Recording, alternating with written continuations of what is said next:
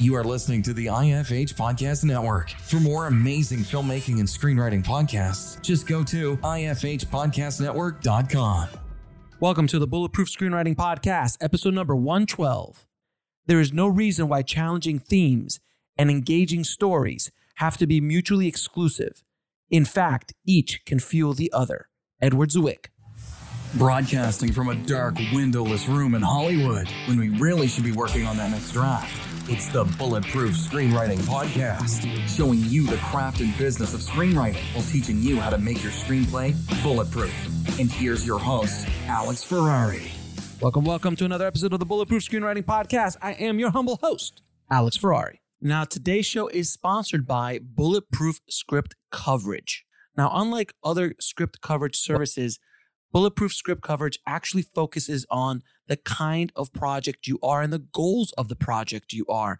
So we actually break it down by three categories: micro budget, indie film market, and studio film. There's no reason to get coverage from a reader that's used to reading tentpole movies when your movie's going to be done for $100,000. And we wanted to focus on that at Bulletproof Script Coverage.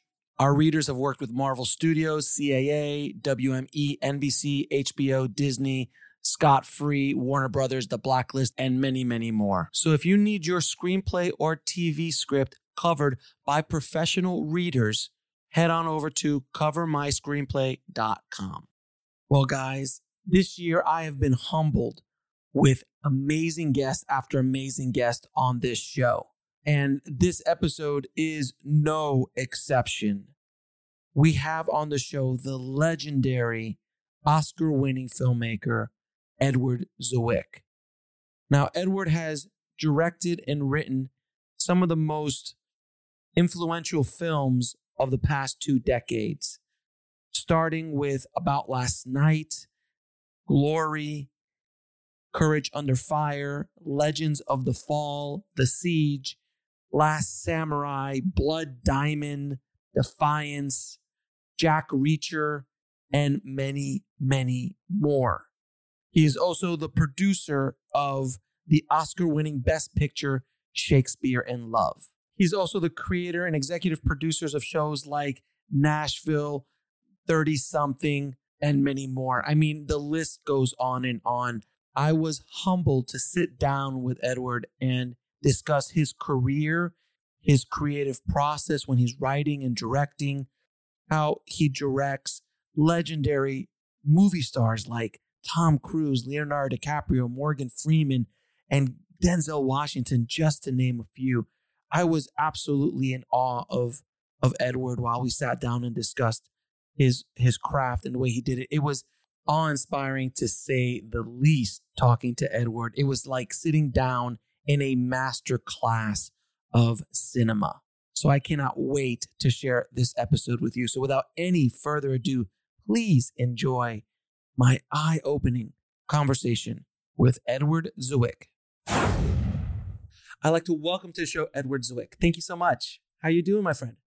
I'm doing as well as can be expected, given the circumstances of all of our lives.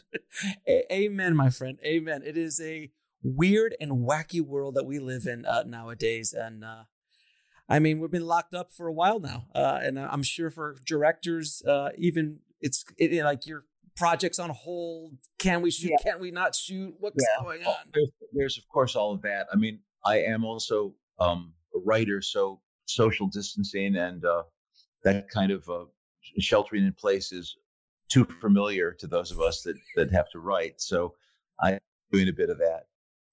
Yes, I'm a writer and I've been in post for 25 years, so I completely understand where you come from. So before we get started, how did you get into the business? Oh man, it's a bit of a tale.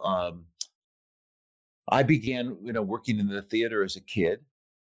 I even began directing theater when I was about 15, and on through. I went abroad to France on a fellowship after college, and the fellowship was to work with experimental theater companies, Peter Brook and Ariane de Schijn. Mm-hmm. But the truth is, the whole time I had, had a desperate love affair with movies. But it was a passionate fan and a viewer. I didn't really know much about the technology. I'd never really learned exposure. I took stills, but I had, I couldn't thread a Bolex or work a moviola. And so I just didn't, I thought that was somehow, forsworn because I'd spent all my time in the theater. But through an odd set of circumstances, very odd, I had worked for a magazine when I was in college called The New Republic. And while there, I had a correspondence with Woody Allen, because he was writing for The New Yorker at the time, those occasional pieces. Mm-hmm. And we had asked him if he wanted to give us some pieces as well. And he said yes. And so he was briefly published in The New Republic that year that I was there. So when I was in Paris, I had heard he was shooting there. I was walking down the street in Saint-Germain-des-Prés, and I saw him walking toward me. And I did something that I would never dare do now, particularly knowing, how shy he really was and is. And I just went up and introduced myself. And I said that he and I had corresponded. And I said I was around and I was on fellowship money. And would it be okay if I could just come by the set sometime and see what he was up to? And he said, sure. Well, actually, what he said was, call me at the Georges V.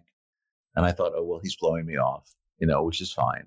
And I called him. He said, oh, no, come on by. And I did.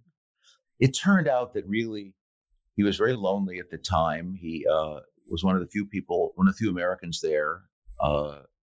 And I spoke English, but I also spoke French.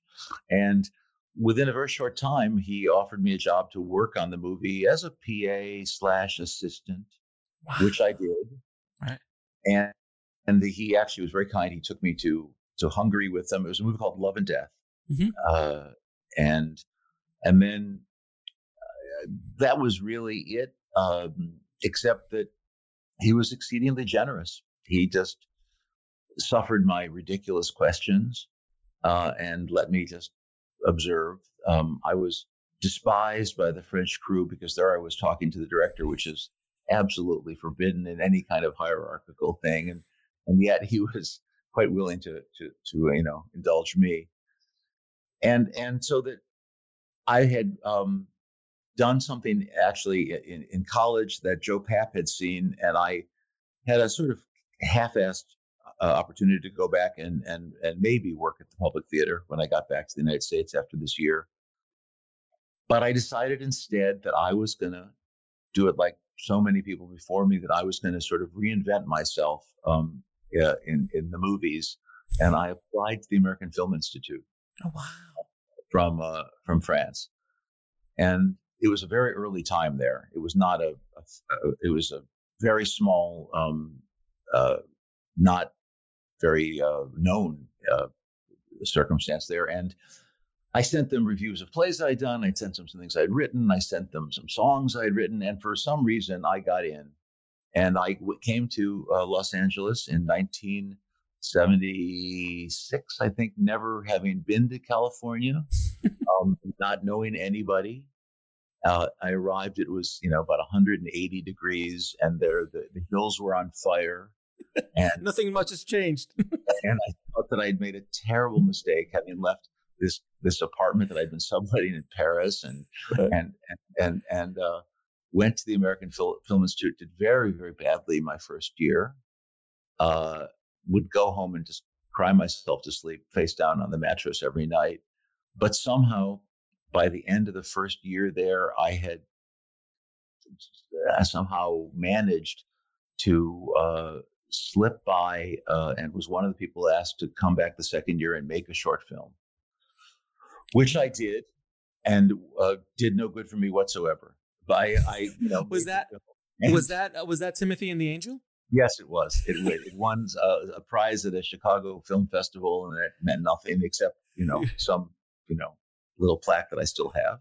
Mm-hmm. And but I had 2 years of the kind of demythification that you need when you first come here, when you understand what people mean when they say these things to you, and that whole nomenclature of Hollywood and development, and those horrible critical phrases that development executives know, and mm-hmm. you have to learn the translation. And probably the most important thing that happened is that Marshall Herskovitz and I met. He was there also as a director, and we became friends. And more than that, I think after we left film school, because there is no, continuing education, I think we remained each other's friends, but also became each other's teachers in a way. And when finally we began to get some kind of work, and it was horrible. We'll be right back after a word from our sponsor. And now back to the show. The other would be willing to tell the other person it was horrible, and we would try to analyze why. And that relationship began and continued day in both and informal ways. At the same time, I met a guy there named Steve Rosenblum who cut my student film, who'd never cut anything before. So we figured out that Moviola and then a Steenbeck, and he has cut everything I've done since, as well as having several Oscar nominations. And I don't know, it was just that sort of that cauldron, that very searing moment where you actually form certain relationships with people who are actually willing to tell you when you're full of shit, and you admit your aspirations to each other, and that's sort of how it began. Now, with when you did your either your first short film or even when you applied to or went to LA for the first time, what was the biggest fear you had to overcome? Because a lot of people listening might have not even taken that first step to walk towards the path of following something that they're passionate about, and they have something blocking them. What was that? Was there a fear, or did you just go gun ho? Well, I mean, to be really honest, my father had gone bankrupt when I was in college, and I had applied and had been accepted to law school. Oh, wow. So ironically, when you get accepted, I don't know if it's still true now, but in those days, when you got accepted to law school, they and I had gotten this fellowship. They gave me a what's it called? There was the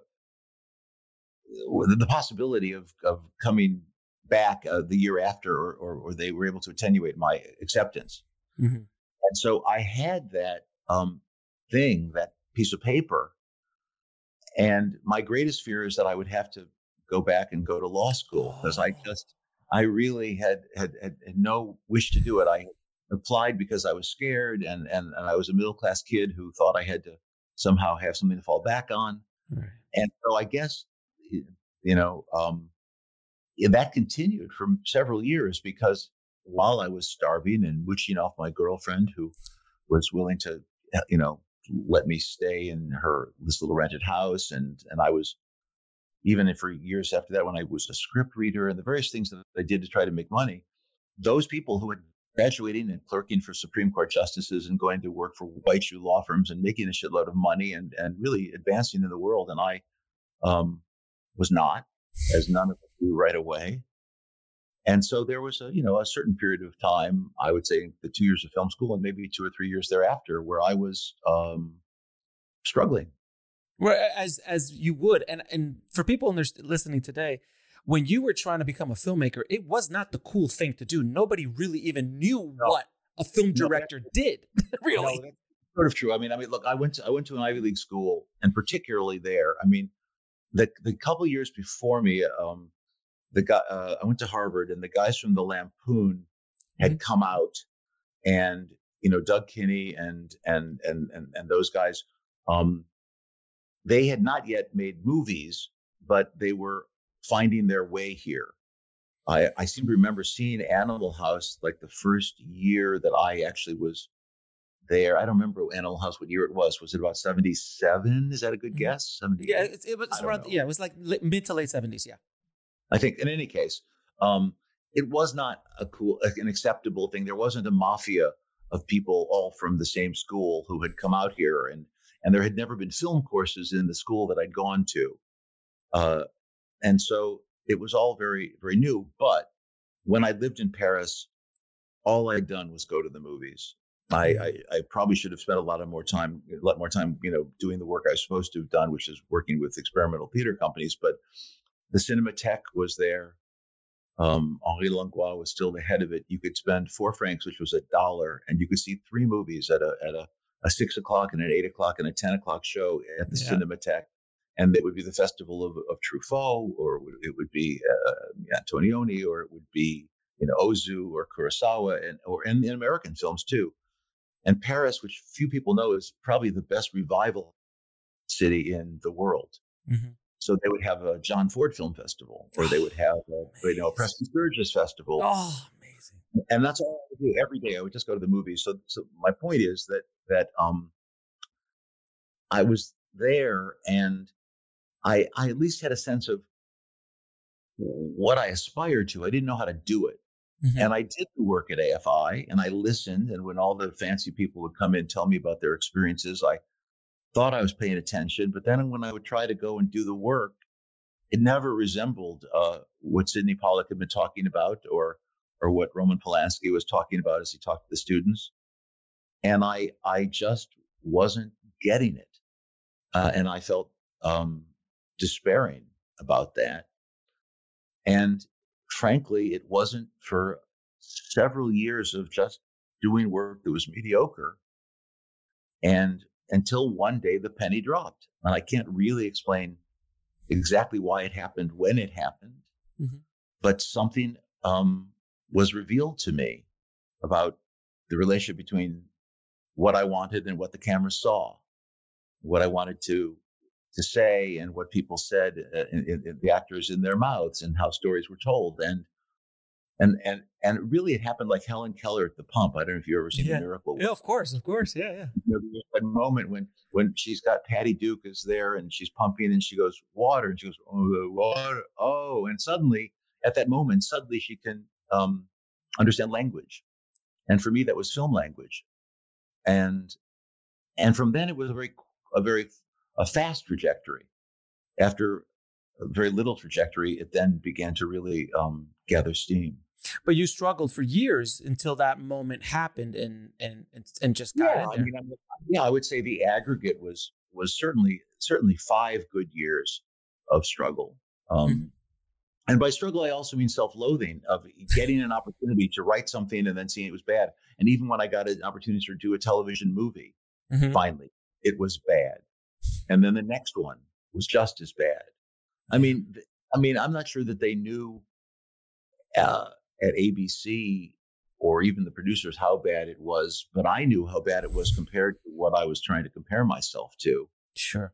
And I was embarrassed by it. Now, be better. Now there was I've been a fan of yours for a long time and with your filmography, but I saw you on a DVD of this little known amazing directing the actors course called the Nina Foch course. And I saw you there, and of course George Lucas was in there. There's like a ton of amazing directors who Nina really helped. And when I first launched Indie Film Hustle, I was probably one of the biggest sellers of her course. Really? I sold tons, because I took it. I'm like, no, I got to promote this to my audience. And I love that course. But I took the video course. You actually took her course, right? Yeah. How was that? I mean, there are a few people that mark you. I mean, I was lucky enough to have several good teachers in high school and certainly 1 or 2 in college, but she just was so radical. I mean, I know a little bit about Brando's life and Kazan's life and who Stella Adler was, mm-hmm. and what effect she had on people, and Sandy Meisner, and Nina was a student of theirs, and she took their gospel and and then really translated into her own understanding, because she too had a more Hollywood experience. She had been a contract player mm-hmm. for Louis Mayer in the 40s. We'll be right back after a word from our sponsor. And now back to the show. And she had then been she worked with George Stevens and William Wyler as a coach. Did of she work? actors. Yeah, didn't she work with Kubrick and I think Cecil B. DeMille? I think something. I don't know about DeMille. She used to tell a DeMille story. She had the best stories of anybody. But she was also unbelievably tough. Yeah. She was unsparing about what the calling was of directing, and not just directing the actor, but storytelling. And, you know, the funny thing, when you have a great teacher, pay attention, you don't always get it right away. Mm-hmm. What happens is that, at least for me, a year later or 5 years later, you'll find yourself in some situation and then something will happen. And then you'll say, oh, that's what she meant. And then a whole reservoir of things that will still have been in you will then be available to you, because nothing really leaves if you're paying attention. It's there. Mm-hmm. It can be called upon. And I think for me that I just needed to have some sort of practical application of doing a thing for it to then be somehow internalized. But once I had done it, and even done it badly, and I maintained as good a teacher as doing it well, I was able then to reference what she was talking about. And all the things that she talked about in terms of how one elicits a performance from an actor, how one uses behavior, how one really breaks down a script, it became something that I then took in and applied some of whatever my own experience had then been to try to make it my own. But she was really formidable, and believed in it as a calling, and believed in it as a like a priesthood, almost like a priesthood. I was going to go there, and I thought at least you said the pretentious part about it. Yes, I think that's true. I do. And she was a formidable in the DVD or the video course that I saw. I could only imagine being in the room with her. It was amazing. Yeah. It really was. She was remarkable. Yeah, now she would really take you apart. She had actually they created something at AFI called the Narrative Workshop, where you would show something that you had shot. We all worked on tape at that time and shot it single camera as if it were film. Cut it ourselves, and the exercise was like a communist Chinese self-criticism session where you have to show the film to your peers and you're not allowed to speak. And they just tell you what they've seen. Oh. And you have to sit there and fucking take it. And then you do some kind of that repentance thing that, the Chinese, I am guilty of the sin of pace. I am guilty of the sin of indulgence. Sort of session. That must have been amazing. Now you did a movie in the 80s, which was one of those classic 80s movies, which is About Last Night with Rob Lowe and Jane Belushi and Demi and Elizabeth. And it was such a wonderful film. About Last Night is one of those amazing 80s films. And it's a very small, not small, but it's a comedy. And then from a more controlled comedy, you go to Glory. Right. How the heck did that was it an agent? Was it the script? How did you get that gig? Because generally speaking, you don't go from romantic comedy to epic Civil War movie. Yeah, it was one of those, again, flukes. I will say that I had obviously studied American history, so I had a very particular interest in it. I had About Last Night had the good fortune of doing well. Mm-hmm. It's a movie that was made inexpensively, made a lot of money for the studio, so they were predisposed to be interested in what I might be interested in. Mm-hmm. When I said that, you can imagine their response was the same as yours. Yeah. But there's a guy named Jeff Sagansky who had actually been in college with me, who had gone to work at that studio, so I had a personal connection with one of the executives there. Mm-hmm. And two things. They said to me, finally, as I first worked with Kevin Jarre, when they were considering doing it, I was involved with a producer named Freddie Fields, who's a very sort of legendary character for any number of reasons in Hollywood as a producer, and then having created what is now ICM. Mm-hmm. But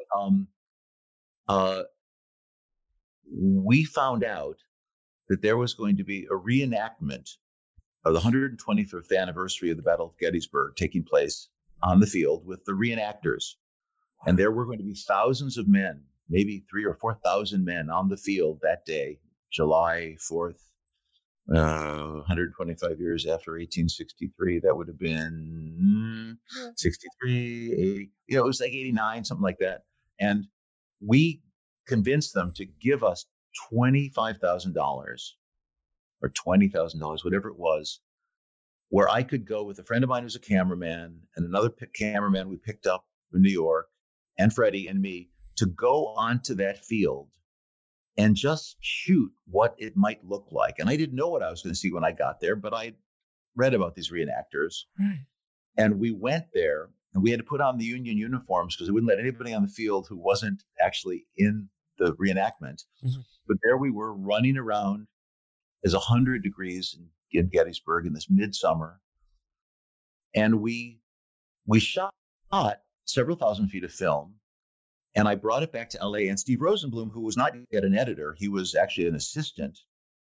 But my close friend, we took the film, and at night in the cutting room, when he was done with his day job, we snuck in there and we cut the film together and put it to music and put together about, couldn't have been more than a 5 or 6 minute reel.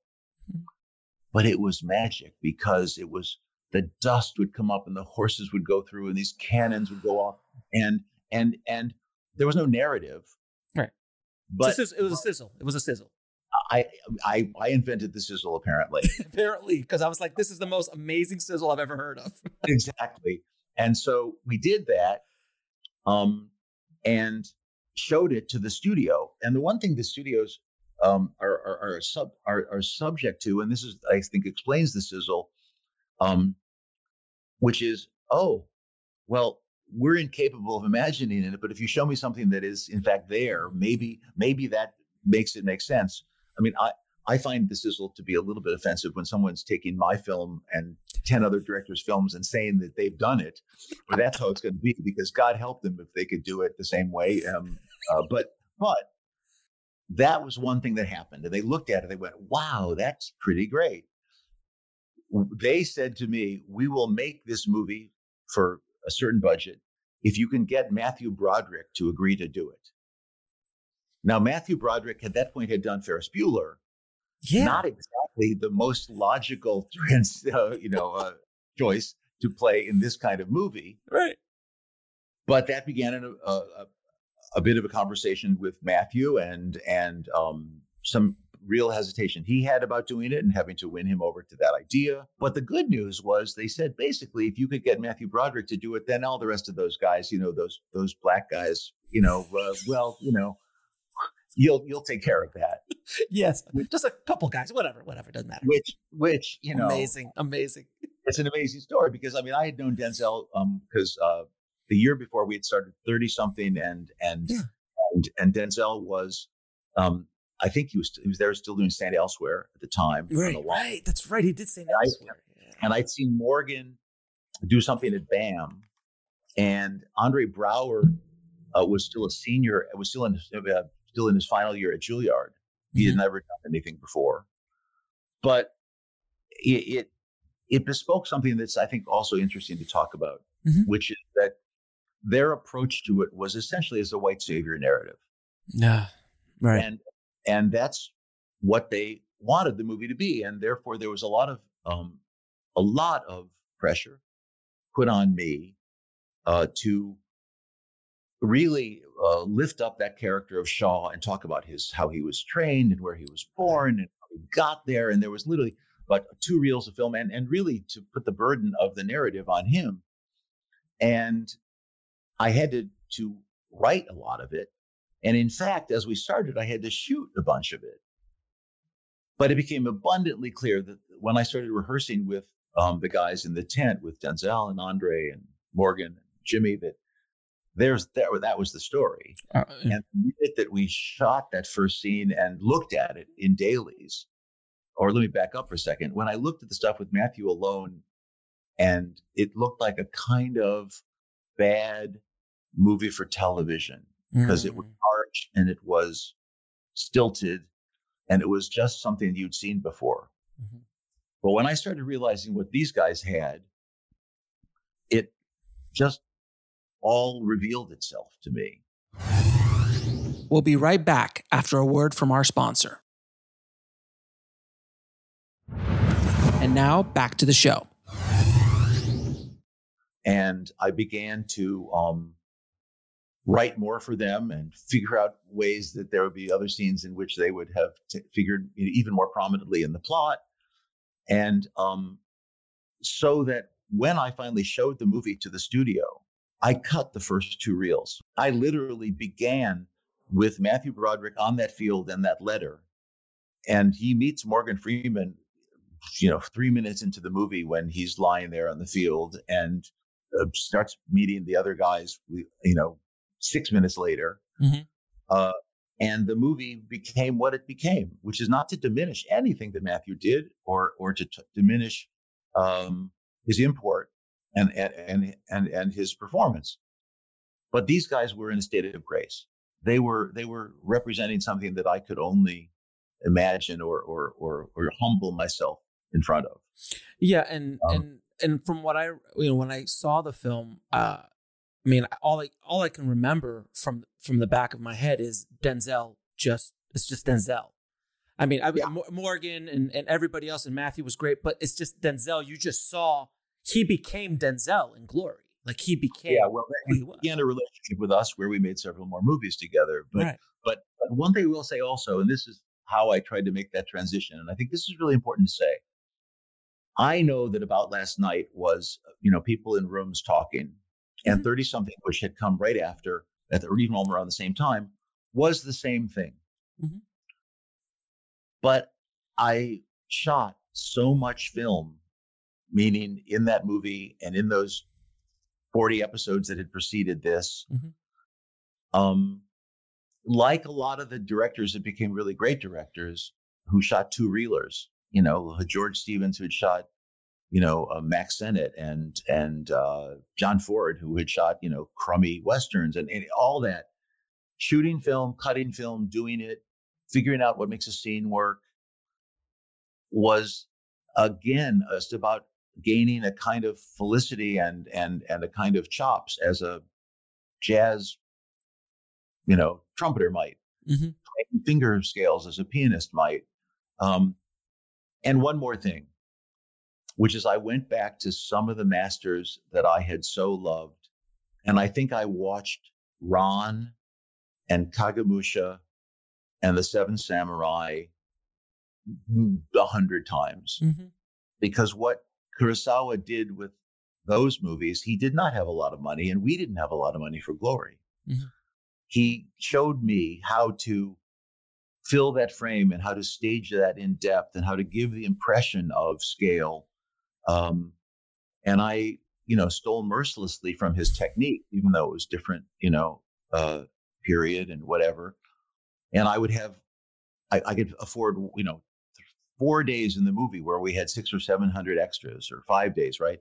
And I figured out how to space those shots when I needed them through the different aspects of the story, so that then when I only had 200 or even 100 and inserted those shots into the bigger shots in your mind as the audience, you're there among the 700 or 2,000 of them. Because you have to remember, there was no CGI. None. That's all in camera. Yeah. No, it's all in camera. We couldn't duplicate and tile and do any of those things. That's amazing. Now, moving forward in your career, I've noticed that you worked with a lot of up and coming. Yeah, you've worked with a lot of up and coming actors, like from Denzel, mm-hmm. Brad Pitt, Matt Damon in Courage Under Fire. You have a heck of an eye. Well, I mean, I thank you, and I am proud of that. And by the way, I would include Claire Danes and Oh, yeah. Evan Rachel Wood in television too. I think frankly is that would go back to the theater and having some confidence in my estimation of who an actor really is and who he is for that part, as opposed to what his reputation might be or what other movies you might have seen. I would like to think that I would cast unknown actors as movie stars, and I would try to cast movie stars as actors. That trying to find some equalizing of the voice, and ask the same thing of both of them.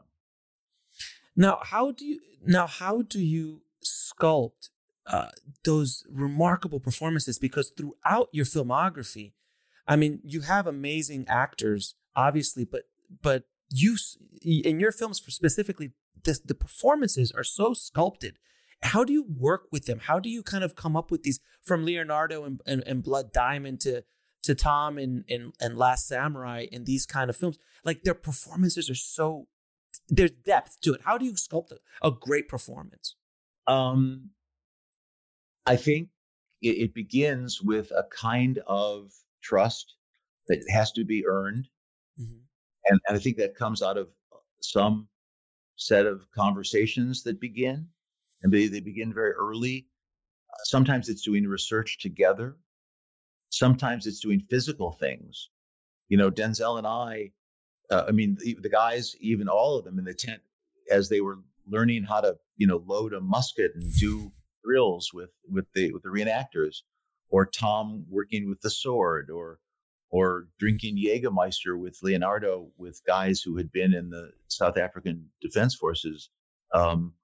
There's a building of vocabulary and trust that's part of it. I think there's also a commitment to honesty about not bullshitting an actor or a movie star about what they're doing, and not being the person whose job it is to suck their cock, but rather to really demand something of them. Right. Because you've done the work, and the truth is they want to do the work.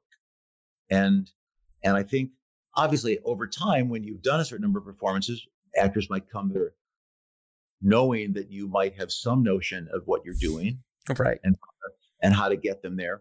But by the way, you evoke Nina, and there's a very, very good example of something that things I might have heard her talk about when I was 22, that then when I found myself at 35 in these relationships with movie stars, or 45,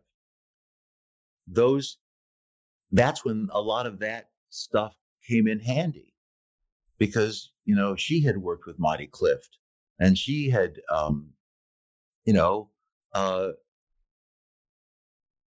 understood that actors and actresses were a very particular breed, and there are very specific kinds of issues that you could understand that they have to deal with, and you could be sensitive to those. And then one other thing, I think, and that is, maybe it's going to sound a little bit woo-woo, but I think that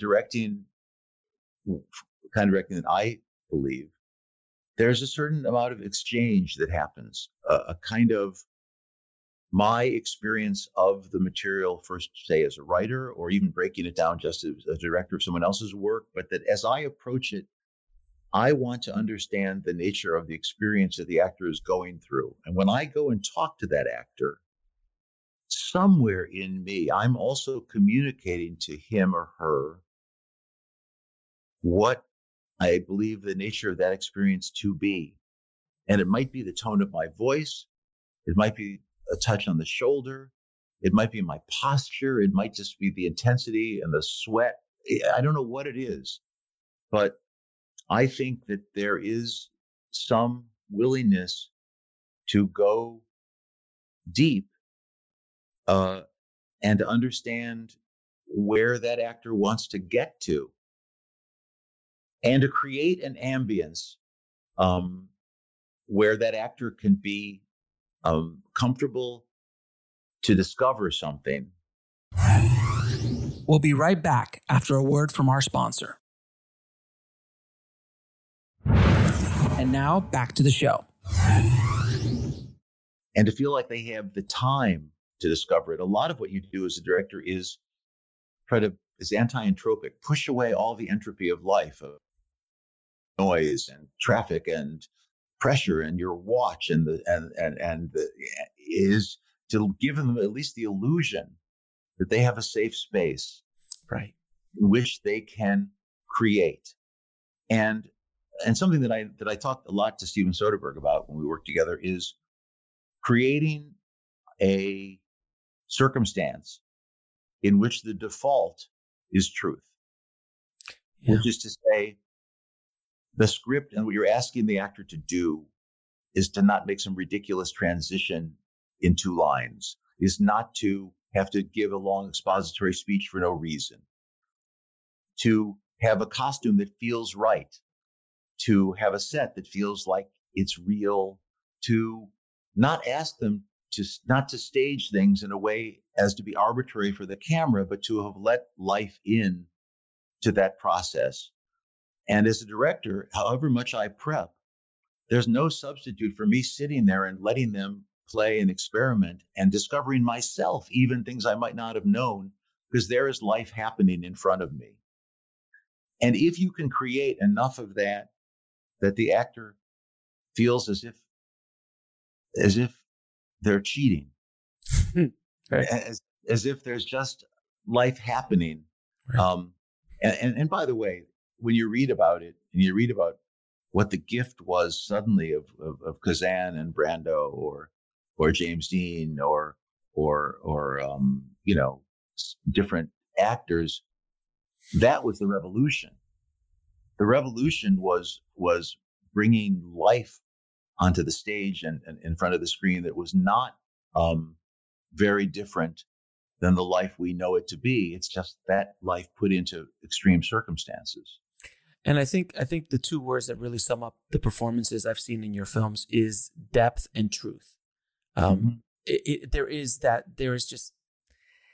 There's substance. It's not a veil, very thin performance with all of them, because some actors, movie stars, in some movies they're Oscar caliber. Other times you're just like, what happened? And that happens with every artist in every field. But there's a consistency in your work, and that's why I wanted to ask you that question. Well, I mean, I think it's also who you're surrounding them with. Yeah. What's the nature of the words you're asking them to say? I have found at times that the hero of a production have been the costume designer. Yeah. I mean, yes. or the prop man. Mm-hmm. The skinny knife that Brad has in Legends of the Fall, that was like built, and that somehow becomes this thing. And obviously the DP who creates this universe. Everybody, if you have those magnificent people, they are also creating this edifice on which the performance then can rest. But the edifice is already higher up, and the performance is already lifted in some way. So it's about everybody else too. And it's not just me. I sometimes think that it's the hair and makeup people who are in the trailer who are the first people to see the actor in the beginning of the day and the last people to see them at the end of the day that are as instrumental in giving them that sort of confidence to go out there like on those umbilical lines that the guys go out on a spacewalk. Mm-hmm. They're out there with 0 G, and you're back behind the camera with a cup of coffee. But they're out there, and they have to feel like they're being taken care of and supported. Now, another theme I've seen in your films is just the massive scale of many of your films. There's just so many, like very epic films, from Legends of the Fall to Last Samurai to Glory. How, as a director, how do you work with such a massive, not only crew, but just the thousands, hundreds, if not thousands of people that might be in front of the lens sometimes. How can you because I look, I have when I'm directing a scene, or I'm directing a scene with 4 or 5 people in a room, and you're just trying to keep hold of 2 or 3 cameras and making sure everyone's, just trying to take the narrative. How can you even grasp that mass? I know this is going to sound a little bit fatuous, but I think it's just as hard to direct a scene with 5 people in a room as it is with 500. I think, when you have 500, it's about your canvas. What is on your palette? And in some odd way, there's more to photograph when there's 500 people out there. Right. You can juxtapose, what's that Meyerholt phrase? You can never be too close nor too far away.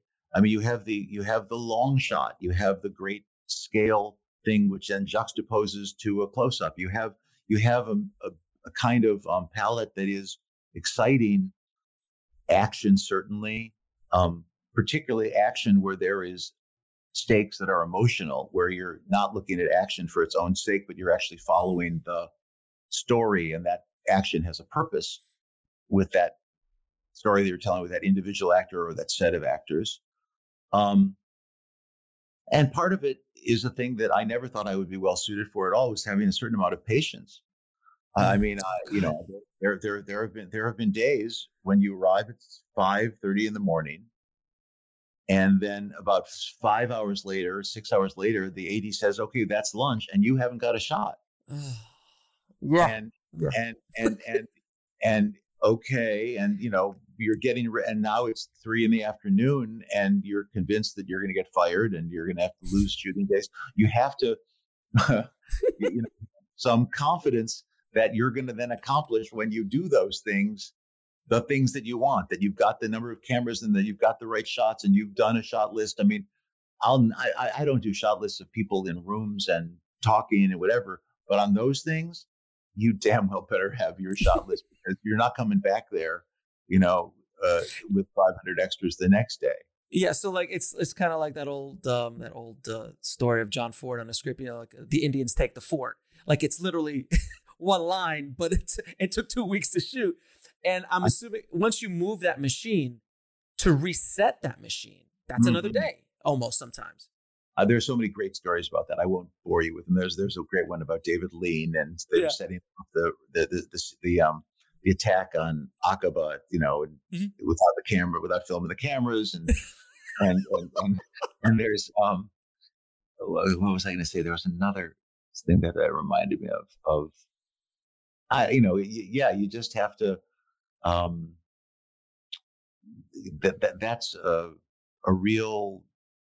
That's about a kind of redundancy. I read now something really weird has happened to the visual on the frame. Okay, there we go. There's a book that I read by Rick Atkinson called "The Army at Dawn." He's a Washington Post reporter and it's about the Allied. It was part of a trilogy about World War II, and it's about the invasion of North Africa, which was an utter failure. And it's about all the preparations they had to do to create amphibious landings. Well, they'd never done them before. What is an amphibious landing? Right. They had to invent the amphibious craft, and they had to understand about supplies and all this. And it was about the redundancy of checking and rechecking and having these endless meetings with all of the departments and making sure that everybody's on the same page and being honest about what you can and can't accomplish.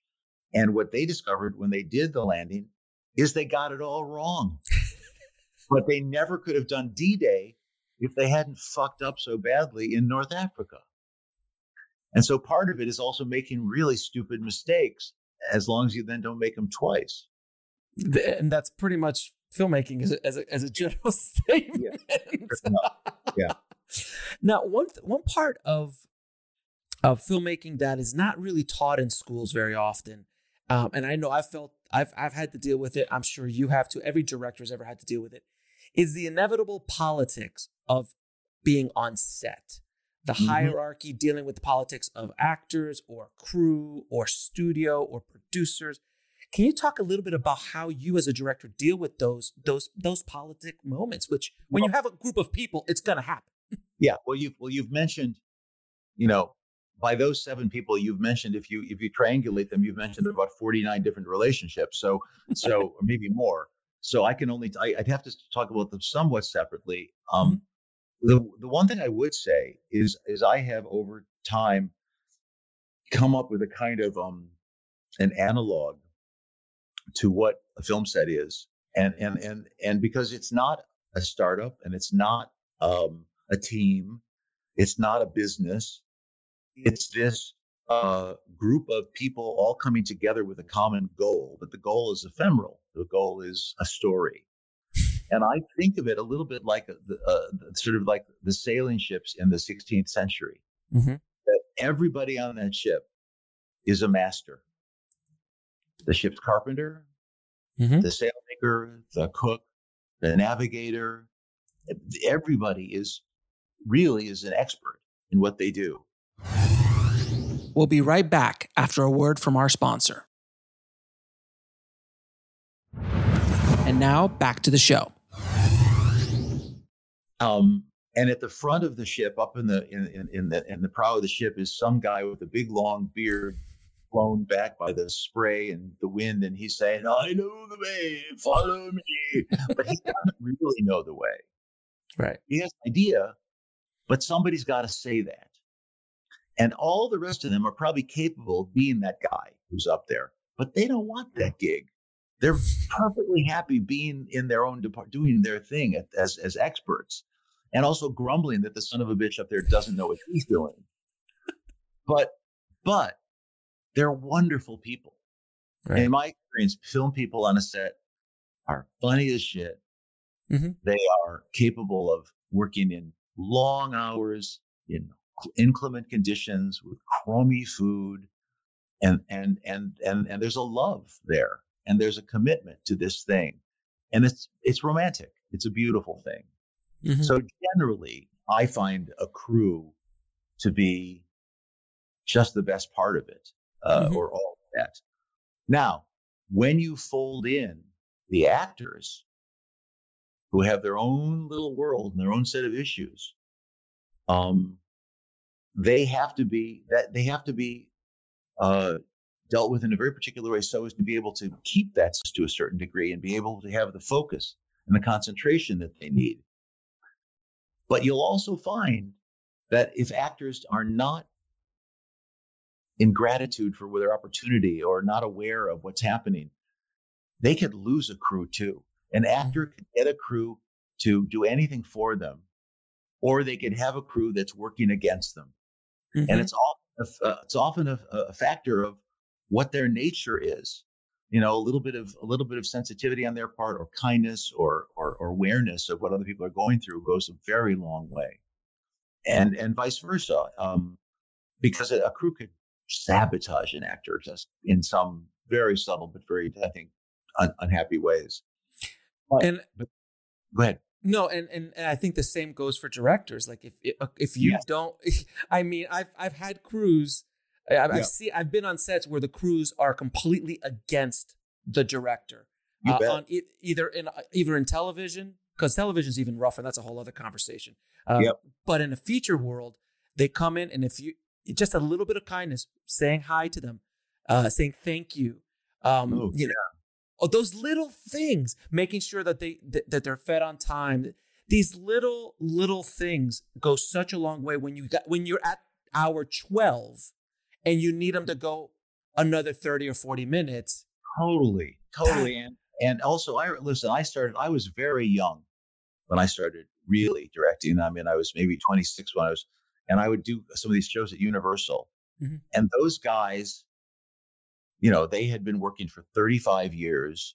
They'd done thousands of hours. Right. And even when I started making movies, it became very clear to me that the dolly grip, I was making my third movie. So I shot 6 hours of film and he shot 600. And when I would start to say, okay, now we're going to put the camera over. And by the time I point, he was already moving the dolly over to where the camera was going to be, because he knew. So the part of it was actually surrounding myself with people who really knew much more than I did, and trying to pay attention and really ask dumb questions and try to listen. Very absolutely. When you try to then factor into the executives and that whole dance, that's a whole other story about yeah. That's another podcast. It really is. It really is. Now, have you ever had to deal with an unprepared or difficult actor? And if you have, what do you, as a director, if it's a star, if it's a bit player, if it's a secondary or supporting character, how do you deal with that as an actor, as a director, to keep the engine going? I've dealt with actors who were too anxious to do well, and that's something you deal with. But when you deal with an actor who's not prepared, who was drinking at lunch, that's a bad scene, and I'm not sure I handled it very well. I'm not sure I even knew what to do because there's not much you can do. I suppose if you're in the position to fire someone, you can. But you also know that when you fire someone, you're also hurting yourself because they're not going to necessarily say, oh, it's fine, we'll go back and reshoot all this and we'll give you all the time back. It'll inevitably hurt you in some way. Right. I think there are two things. One, there are a lot of us, I think, who are perfectly willing to call each other out of the blue. And I won't mention names of guys who called me, but I could tell you that I have presumed to pick up the phone and call another director and say, before I work with this guy, I've heard something, just talk to me, tell me honestly. This will never go any further. What am I looking at? What am I up against? Because that's a kind of honor among thieves. Yeah. That if they've had a bad experience, they don't want you to have a bad experience. Directors, ironically, are very supportive of each other. We may be competitive in some industry's mind as to who could do a better film, but any director who's been through it more than once or has a life in it has real compassion for their peers. Mm-hmm. So I will call people and they will call me, and so that's one fail-safe to avoid that thing happening. And only once have I been forced to use an actor that I didn't want to use, that I'd heard stuff about, and it almost ruined. I think it actually did really hurt the third act of one of my movies, and I will not mention who that is, but it was bad, and I hated it, and I should have fought it harder. It was because the movie was going way over budget, and they felt they needed another star, and it was just a bad scene. So there was that. But the other thing is if there's a way that, you're not going to get a movie star to read for you. Right. But you can try to spend time with them. And even though it seems awkward, really try to talk honestly and get the measure of who that person is, because people will tell you who they are. I mean, if you really listen, anybody in life, when you meet them, mm-hmm. they want you to know who they are. And if you can get past your own anxiety or your expectations, mm-hmm. I need this person to be in my movie, therefore I'm going to like him. Right. But in fact, what they're saying is crap, or what they're saying is terrifying about, their entitlement or their, pomposity or, their ingratitude, things that really make you crazy. If you end up casting that person, then you get what you deserve. Amen. Very, very, very true. Now, in Last Samurai, which, by the way, Last Samurai is one of those movies that if it's on, it's a remote throwing kind of throw away the remote kind of movie for me. Like if it's on wherever it is in the movie, I just stop. Okay, I'm in. It's one of those films for me. I absolutely adore it. I also am fascinated with samurai culture and samurai history, and I have an Akira Kurosawa autograph it's on the wall in the back. I've got my samurai sword in the other room. I'm in. So that's why when I saw that trailer for the first time, I was amazed. There's so many things in that movie that we could talk about, but the fight sequences in that film are so wonderful and so amazing. And I know Tom, from what I hear from other directors I've talked to who've worked with him, and also just the legend, he is a serious, committed, professional actor, and he wants to do everything himself. Yeah, So, I mean, no. We'll be right back after a word from our sponsor. And now back to the show. Yeah, I would say there is only one shot in that movie that Tom did not do, and that's when the horse that he's riding in the final charge takes a fall. Right. Because, first of all, the insurance company would never let us do that, and I would never let him do it, because the guys who did it were the gypsies from Spain, from Zingaro, the great horse circus, who were the greatest riders in the world and who had trained with those horses for 4 months before then. But he wanted to do it. Oh, I'm sure. And by the way, he's riding in the charge. I'll tell you what he's in. He's in the charge on foot when the two armies come together and hit each other. Oh, he's in that shot doing that. But what I remember is it was February. We didn't start shooting the movie till like September, October. So in February already, I remember he was renting a house someplace on the west side, and there was a tennis court there. And I went to go see him one night, and it was foggy, cold, and it was 9 p.m. And I remember walking down to the tennis court, and he is out there with a sword guy working out. And that's 7 months before we shot the movie. Wow. And, some of the learning Japanese. And, I mean, there was a guy named Nick Powell, a very talented stunt guy who was really good with sword. But I also found that a lot of the Japanese had their own, experts, and they had shot a lot of samurai movies. and there were some guys on that field. There were 700 Japanese who came to live in New Zealand with us when we made that movie. Mm-hmm. They even created a village with our own doctors and diet and whatever. But there were guys on that field who had been in those Kurosawa movies. Jesus. So, and there are certain guys in those battles who die about 100 times. I think that it's as good stunt people do. You just put another wig on them, get them out there again. Yeah, but I do remember that literally it was a kind of ghoulish exercise, certainly in that final battle, about saying, okay, what's another way to kill someone? Oh, how many ways are there that I could devise to kill someone? I'll tell you another interesting thing you'd probably like. There's the scene when the samurai first come out of the mist and they charge and they're on horseback and Tom on horseback. We built that's an animatronic horse. Mm-hmm.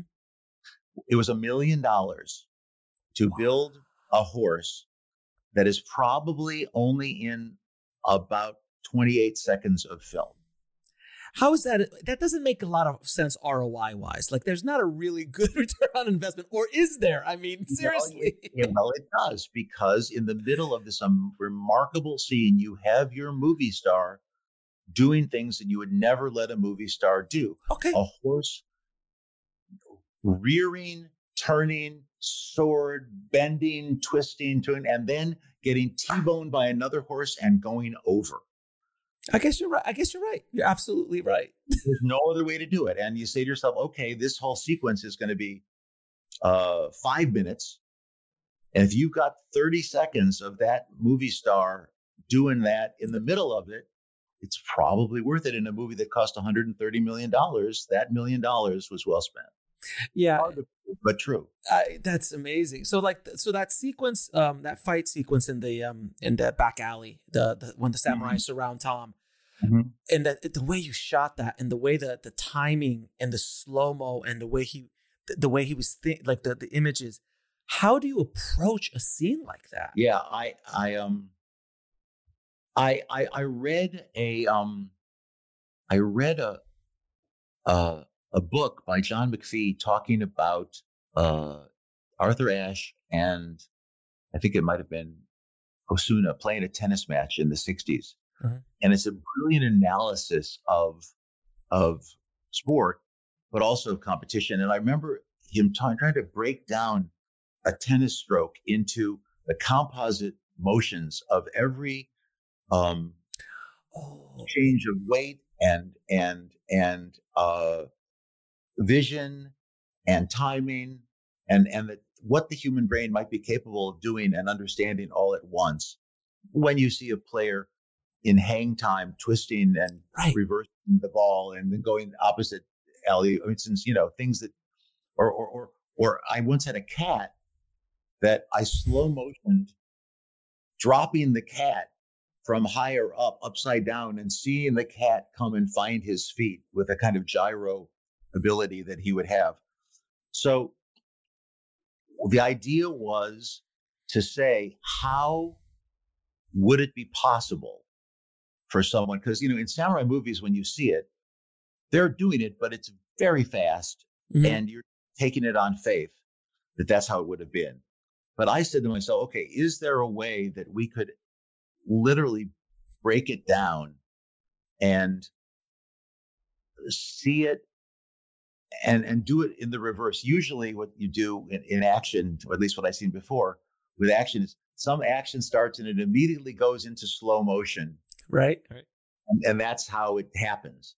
And I said to myself, well, what happens if we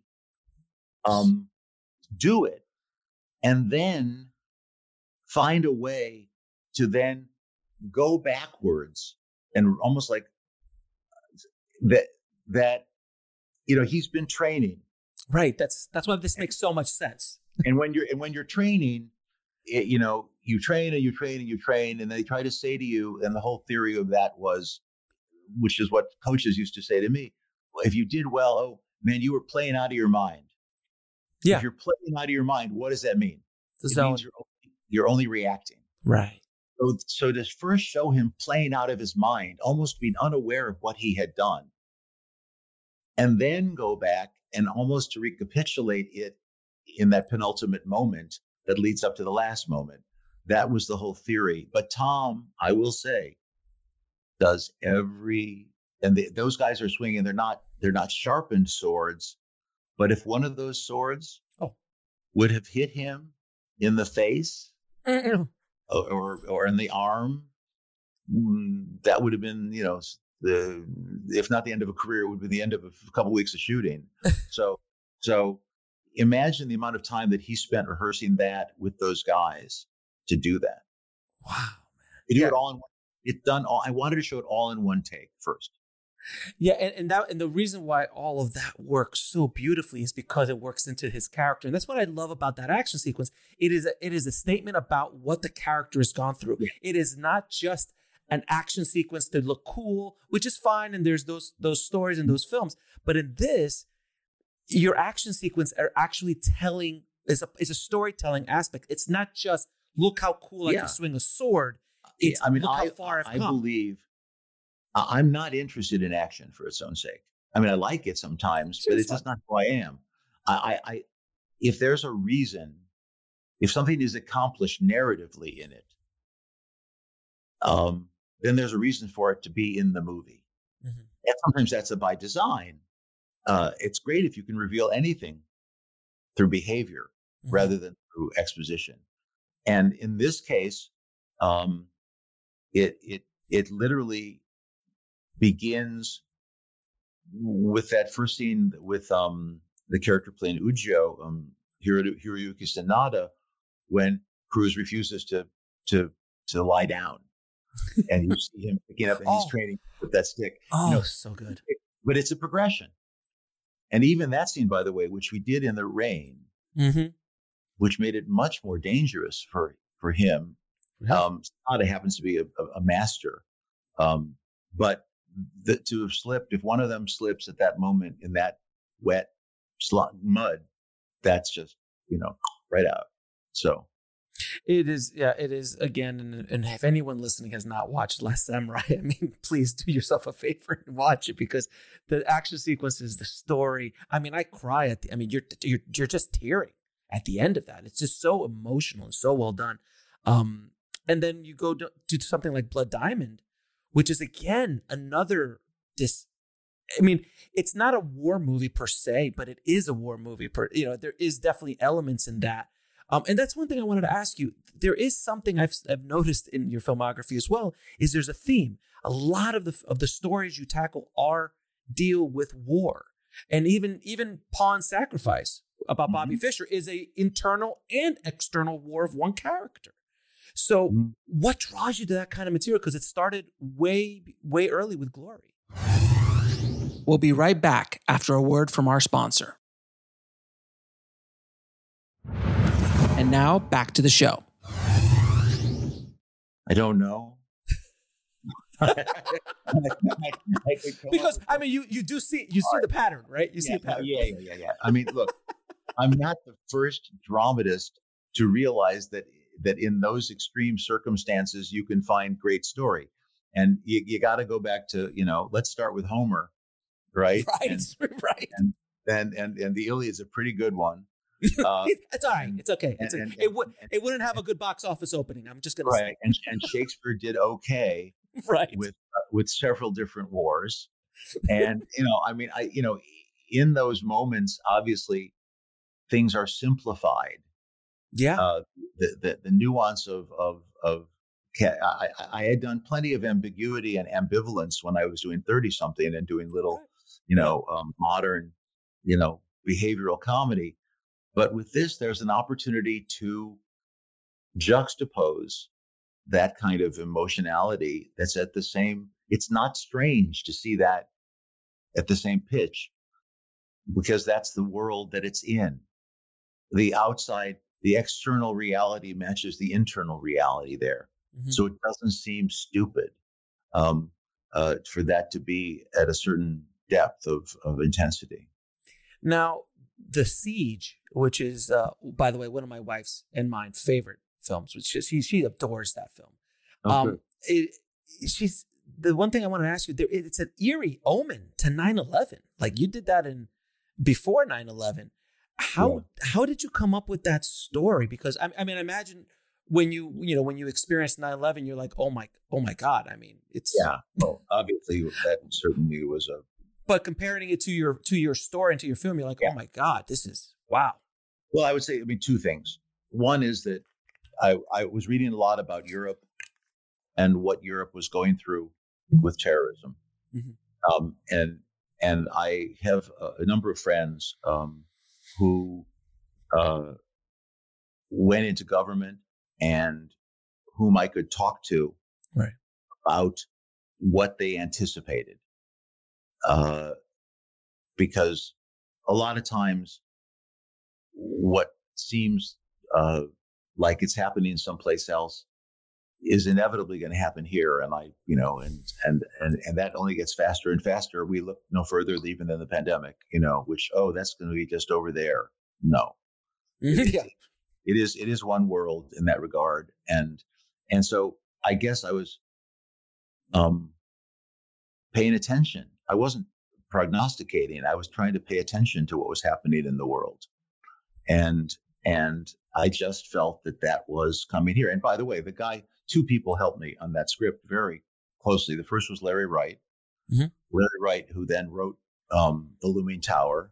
He's one of the greatest journalists of our day. And he wrote this book about the pandemic a year ago before this all happened. He's an amazing journalist who was paying great attention.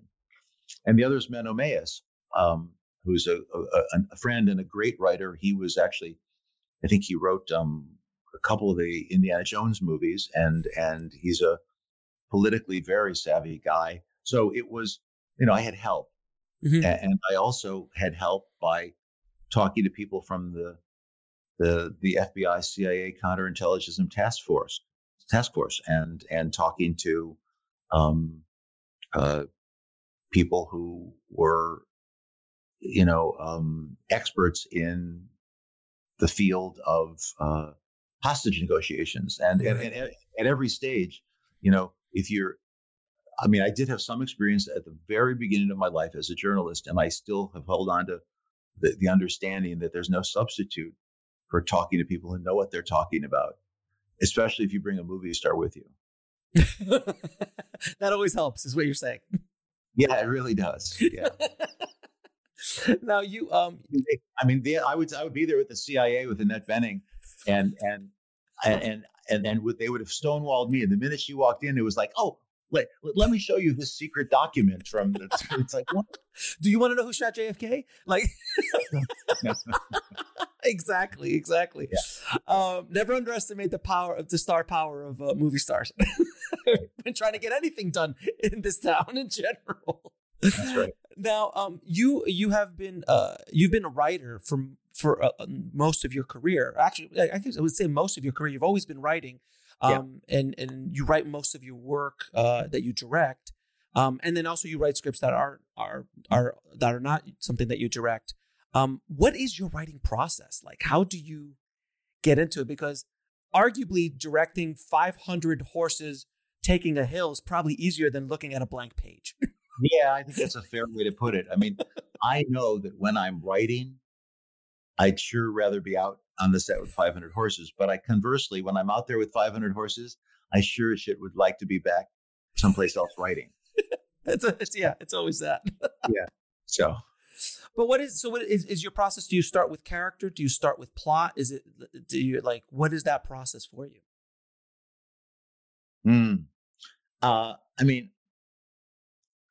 I do believe. Sometimes there are simple things. I know when I started writing Blood Diamond, Chuck Levitt had written a very interesting script that really didn't have much to do with what we were doing, but it was set in the time of, the Conflict Diamond, moment, and but I kept thinking about what the story would be, and I was reading a lot of books and reading a lot of articles and talking to people, whatever, and I came up with a phrase, and the phrase was, "The child is the diamond."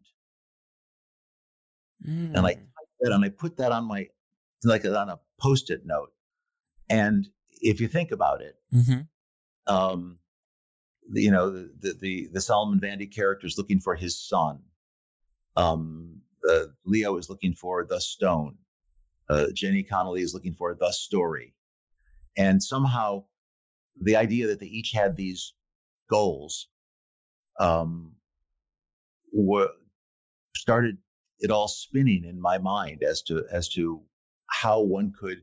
It's sort of a John Huston sort of plot, really, where these different people have these different agendas and they come together and apart. That's conceptual, and part of it is conceptual, I think. Certainly for Samurai, I know Marshall and I, and John Logan, because John Logan and I did the first drafts together. The idea that a man would end up turning against everything that he has been trained to do and believe in and fighting to the death for it, right, is a concept.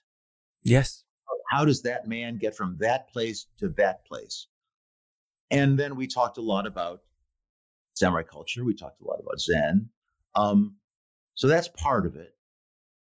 But the other part, I know is going to sounds kind of hokey, but what's a movie that I really want to see that nobody else is making? Okay. Can I entertain myself? Can I give myself the experience of doing this movie? Because while you write a movie, you are living it. Mm-hmm. And in fact, maybe the best performance of it is the one that nobody sees. It's the one that only you have been able to imagine and see in your mind. Because it's inevitably going to be reduced by compromise of money and time and performances. Sure. Right. But is there any way that I can, just sort of reimagine my experience of being a kid in the movies or that person at the Cinematheque at 22 years old, mm-hmm. just being, hypnotized by by a thing that really interests me. Fair enough. And that leads me to the next question. What drives you as a storyteller? I mean, look, you early in this conversation, you used the word calling. Yes. Right. So I'll throw it back at you, and I'll say,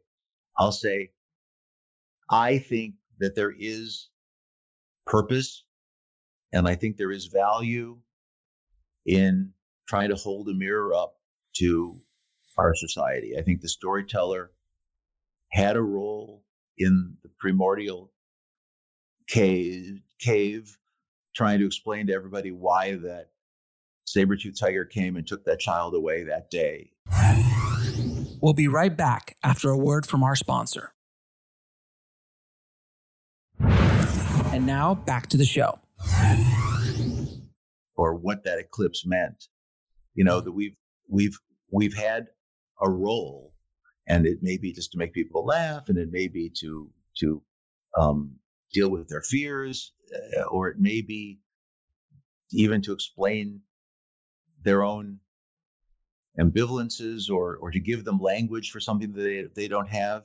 But there is something of a ministry in it. Mm-hmm. And I do think that the reason that certain movies are memorable and others are forgettable is that the movies that are memorable somehow dig into those personal secrets and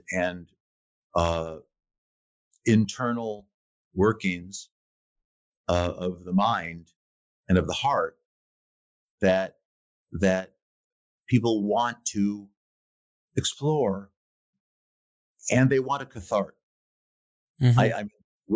And when we weep in movies, we are weeping for ourselves. We are weeping for those characters, but we're weeping for the parts of ourselves that identify with those people in that moment, that have something of them, or have experienced something, or will experience. I had a conversation with James Newton Howard yesterday, who is some wonderful composer with whom I've done several films, and he said, people say they make movies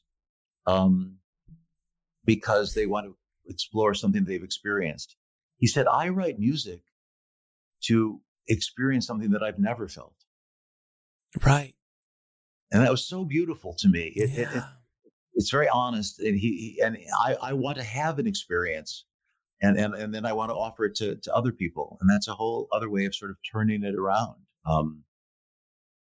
Fair enough. Now I'm gonna ask you a few questions I ask all of my guests. Okay.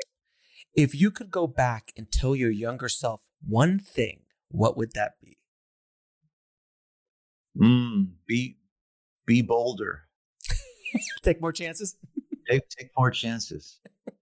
You'll be okay. It's okay. You'll be. Yeah. Don't be so scared. I'll agree. I'll agree with you with that. I feel like my 20s were a complete waste personally. Yeah. Now, what advice would you give a filmmaker trying to break into the business today? Well, I mean, it's kind of remarkable in that, with a consumer HD camera and Avid for Mac, and anybody can make movies now. I mean, I saw you actually had Sean Baker on your show once before. Yeah. And his first movie, and even his second. I mean, I think that it's not nearly so much about technology as it is actually coming to understand why you have any notion of telling a story. What is it? I've never. Yes, there's a whole world of people that make movies because that's cool and that's a comic book, and sure, God bless them, and it's fine. It just does not, my jam. But you've got to have something to say. You've got to, I would say, for a filmmaker, it's not just to look at other films, but to try to look at life and to read books about psychology and politics and science. And I think it's curiosity for the world about how people behave and how the world behaves. I just don't think it's about trying to figure out where to put the camera, or you'll be. That was, by the way, and going all the way back, what I watched with Woody Allen when I first was 21 years old. He didn't know any of that stuff. There were people. I realized he was a writer who had something he wanted to say, and some of it was funny, and some of it was emotional. But he had people who could help him learn that, and he learned it, and I learned it too. But I'd like to think that there were things that I was interested in beyond the process of making the film. I love the making of the film, and we've talked about that today even. And it's delicious. But it's actually what's going to give a film some kind of substance is something in it, something worth saying. Now, what is the lesson that took you the longest to learn, whether in the film industry or in life? Boy. Yeah, I guess I would say that when I was really young and beginning, certainly in the industry, that I thought that I was making movies so as to get something else, was to get fame or money or sex or and some validation that I didn't get in childhood, and so my process was fraught. My process was contorted to some degree, and eventually, and it took a while, I realized that, actually, it was the doing of it that was the gift. I made movies because I really liked doing it. I did it for the joy of it, and the reward. It's not the credits on IMDb. It's not anything, because they're all going to be forgotten, like everything is forgotten. It's the reward is those relationships and the memories of the struggle and the defeats and the triumphs, but to have had the experiences, that is the thing that I have learned. What you've just said is so profound, so profound, that I just want to touch on it for a second, because as filmmakers, because I deal with independent filmmakers on a daily basis, and I've spoken to many over the years, and there is, to be a director in many ways, there has to be some sort of ego there to be able to say, I'm gonna go do this. Yep. But a lot of them get caught up in the whole awards or my legacy or what I'm gonna leave behind, or then of course the more shadow things like rich, famous, sex, drugs, money, whatever that is. But if you start to study history, most filmmakers today, most people who really can name one Orson Welles film, can maybe name one or two John Ford films, unless you're a real cinephile, can go in there. And at the end of the day, no matter how many Oscars you've won, no matter how many awards you've gotten, what you said is so profound, because it's about the experience, it's about the relationship, it's about living life, it's about going through all that. And it's not about the awards. It's not about the money. If you can make some money along the way and win a couple awards along the way, great. But it doesn't mean anything. It's more about that experience. Would you agree? Think of the privilege of being an artist. Oh God, yes. And by the way, it's maybe pretentious to even use that word in film, because it's a film business, and so you're an artist, businessman. But whatever you are, sure, it's a privilege. That rather than punching a time clock or doing something that I despised so as to get a pension, or that I have gotten up every morning just excited about what that day might hold. I've been given the privilege of exploring my imagination and my fears, or my fetishes, or my anxieties, or my desires, and been overpaid for it. Really wildly over rewarded for it, and given some sort of validation. I can't begin to describe It's that there's that commercial where it says, "Oh, this thing is valuable. This thing is, right. what invaluable, whatever." But no, I mean that is it.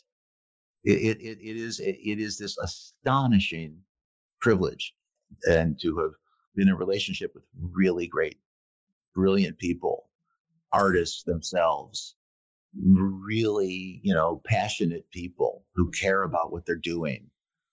You can't even estimate its value. And last question, 3 of your favorite films of all time. Oh my God. Well, I already named, 6 Kurosawa movies, so you could take any one of those as one. Fair enough. I'll allow that cheat. Okay. We'll be right back after a word from our sponsor. And now back to the show. I guess I have this movie that I really love.